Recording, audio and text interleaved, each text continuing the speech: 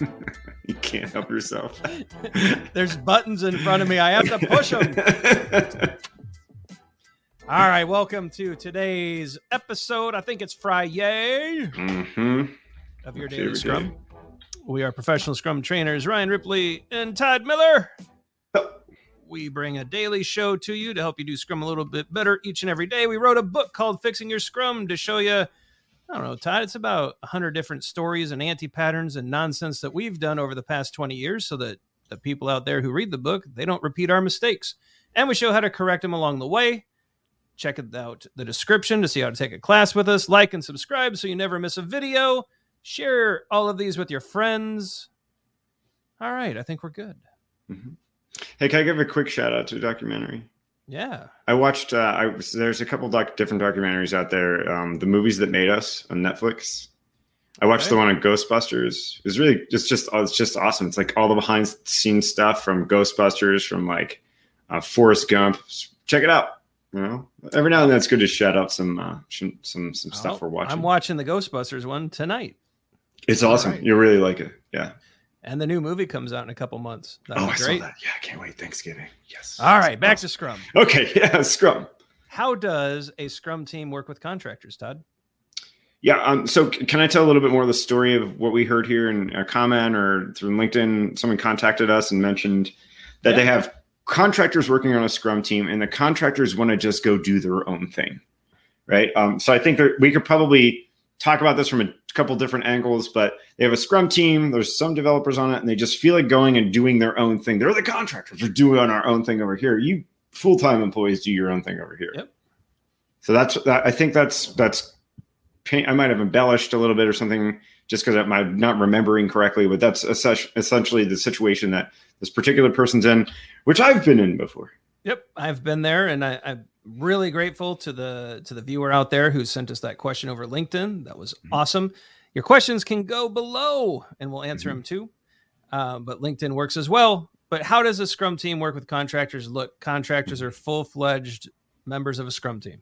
They are. They're not. They are not in any way to be treated differently, separately. Look, if you're on a Scrum team, you're contributing just like everyone else to the delivery of a valuable increment of product. You're trying to achieve the sprint goal together. You're trying to achieve product goals together.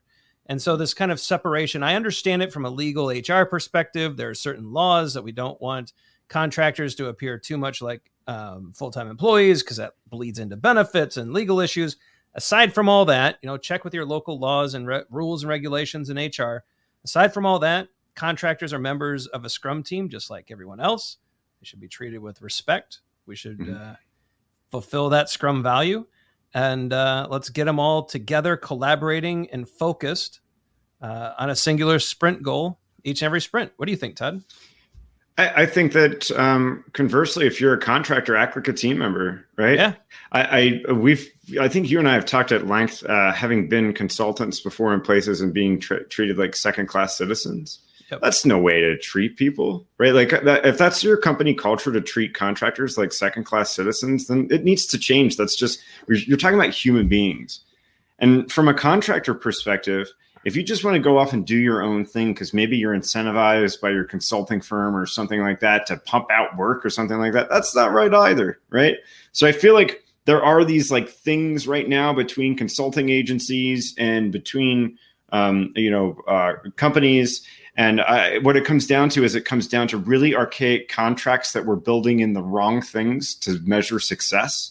Yeah. And this is a Scrum Master. You got your work cut out for you because this is years and years of unwinding stuff, right? There are consulting companies that are willing to work with you, willing to be in the battle with you, willing to be in the trenches with you, willing to talk about the right things and operate in openness.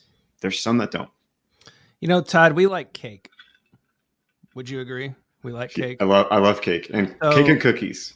Cake and cookies. So I remember distinctly, we had this very successful sprint, and the management team actually brought in cake, and there might have been cookies and ice cream there too, like the 3 best things on the planet, right? But they said the contractors who were full-fledged members of our Scrum team, they were fully bought in. We were all aligned. There was none of this stuff that we're talking about going on. They said they can't come because they're not full-time employees and the company paid for the cake. And As a Scrum Master, I wasn't having it. I'm just like, nah, you guys are coming. And they're like, no, we're not allowed. I'm like, fine. So we brought half the cake and most of the cookies back to them. Right on. And we That's hung awesome. out in their cube and we had a great party and it all worked out. I might have gotten yelled at, but Todd and I are good at getting yelled at. Yeah. But I'll tell you what, those contractors were bought in for life. And actually they were, I think they actually ended up becoming full-time employees later on. But it was just one of those that, nah, we're not going to, there are no laws being broken by contractors having cake and cookies. Yeah. Right. I'm glad you did that because how many situations I've been in where like I've been on the contractor side of it and you're just like, but I also just work 60 hours this week and I don't get cake. Yeah. Right. Where's my stapler? Exactly. Office space reference. So how does a Scrum team work with contractors? We work collaboratively. We work to increase the transparency of our product backlog, of our increment, of our artifacts. We do all the great Scrum things that we know we're supposed to do. And we don't worry about the labels or what kind of, if we're W-2 or W-9, that stuff is irrelevant. We ship together, we win together, and we hit these product goals and we knock them out of the park together. Agree 100%. All right. That means it is time for the end screen. The end screen. You know, all of this talk about cake and cookies and ice cream. I'm hungry, man. So let's get through this quick. Like and subscribe. Share the podcast. Share the video. Share the YouTube with your friends. The numbers keep going up. You keep sharing. We promised at 10,000 subscribers, merch. Check out the socials. Ooh, some videos just popped up. Check those out too. The YouTube AI thinks they'll be helpful. We do too. For Todd Miller, I'm Ryan Ripley. It's the weekend. Recharge, relax, get ready for Monday. And next week's going to be great. We'll see you then. See ya. Hey, it's Ryan. If you're enjoying this show and want to take a deeper dive into Scrum with me and Todd, check out agileforhumans.com/training. Be sure to also look at the show notes to subscribe to our newsletter, get a copy of our book, Fixing Your Scrum, and learn more about working with us at Agile for Humans.